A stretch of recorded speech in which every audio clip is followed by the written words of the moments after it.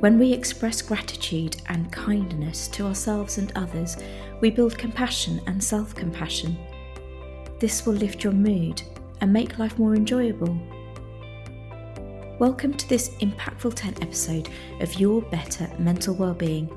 It's all about gratitude and kindness to take you forward and improve your resilience. Listen on for some great tips to get you started on this journey. Hi, I'm Soren Truman, a software engineer and neuroscience researcher for Boots Online Doctor.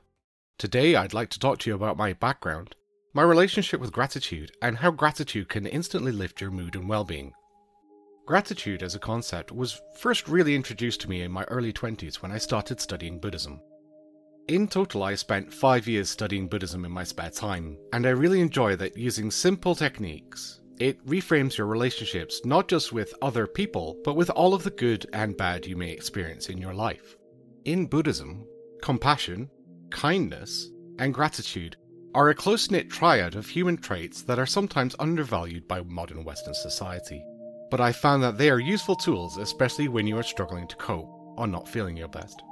Shortly after moving to England, at the age of 25, I was diagnosed with a pituitary microadenoma, which is basically a small growth on my pituitary gland.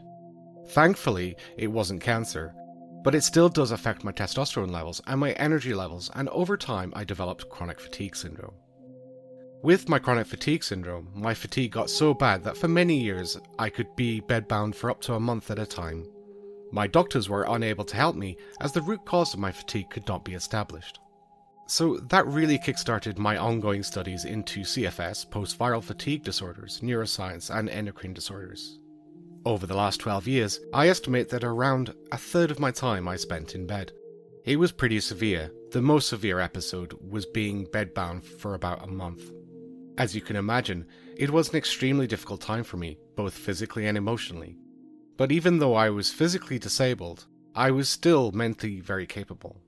As you can imagine, being mentally aware but physically unable to do anything was incredibly frustrating for me, seeing others around me carry on their lives as normal, and yet I was stuck in a limbo between being awake and conscious, but not actually able to do almost anything physical. I genuinely felt frustrated and yet so incredibly sad at the same time. But it was during these peaks of emotion I fell back on my Buddhist education a lot. It helped me cope with the reality of my situation. And the key lesson I fell back on so often during those dark times was practicing gratitude. So as I lay there in bed, I would think, okay, so I can't do the things that other people can do. But at least I'm lying here in a comfortable bed, I have a roof over my head, and I've got Netflix on my tablet. So many people don't have any of these things. And just that little thought process made me feel so much better instantly. Being thankful for the things you already have really does make you see your life from a different perspective, and it often restores a sense of calmness and clarity that you may not have had before. When I told my mom I was doing this episode about gratitude, she said, "What happens if you don't have those things, a comfortable bed and Netflix on your tablet? What then?" I said to her, "Then you simply find something you do have. Sometimes I'm thankful for just having clean water coming out of the tap. And if people don't have that, a person might feel thankful about the relationships they have in their life. If all else fails, you can be thankful for simply being alive, because even that can be so delicate and fleeting." Anyway, as you listen to me tell my story, I want you to think about all the amazing things that you have in your life. All the amazing things that you might be privileged to have. Hot water, a car, a nice house, or even immaterial things such as great relationships with your friends or family, a steady job, or even your health. Choose something you're grateful for and think about the joy that that thing has brought you. That joy may well have faded, but you still remember how it made you feel. And just reflect on that feeling and that sensation. Even say it out loud. "I really enjoy driving my car," or "I have such good friends that I can always count on." And if the thing you thought of brought you joy and pain, then think of them both. Gratitude can help you realize that, okay, that thing wasn't great, but I'm thankful for what I've learned from that. Gratitude has its roots in kindness, and kindness isn't always easy, especially if you're busy or stressed. I like to think of gratitude and kindness are like a muscle. They sometimes need a little workout. One technique to practice kindness is, next time you find yourself waiting, whether it's for a bus or stuck on the tube or in line at the supermarket, somewhere where there's a few people about, go through each person one by one and think about one thing that you like about that person. It can be a material thing or an immaterial thing, from their jacket to their shoes, to something that they might be holding, their demeanor or facial expressions. You simply have to find the one thing you like about that person. Now that can be tricky, but you have to pick at least one thing before you can move on to the next person. This is a workout for your kindness, and it can be really tough. Workouts usually are. The idea here is that if you can express kindness about a complete stranger, then you can also express gratitude towards that same person should they ever do something for you. I often think about shop cashiers as an example. Whilst they may be employed to serve customers, they still have free will as people, and they don't necessarily have to serve you. As many cashiers these days fill multiple roles, they could be doing something else in the store whilst leaving you waiting to be served. So the fact that the cashier is wanting to serve you is a small kindness to you. They're being respectful not only of your time, but of you as a person. Therefore, it makes sense that kindness is returned to them in the form of gratitude. That can be just as little as a smile, or asking them how their day is going. Taking an honest, polite interest in how someone is doing, to me, is one of the highest forms of gratitude.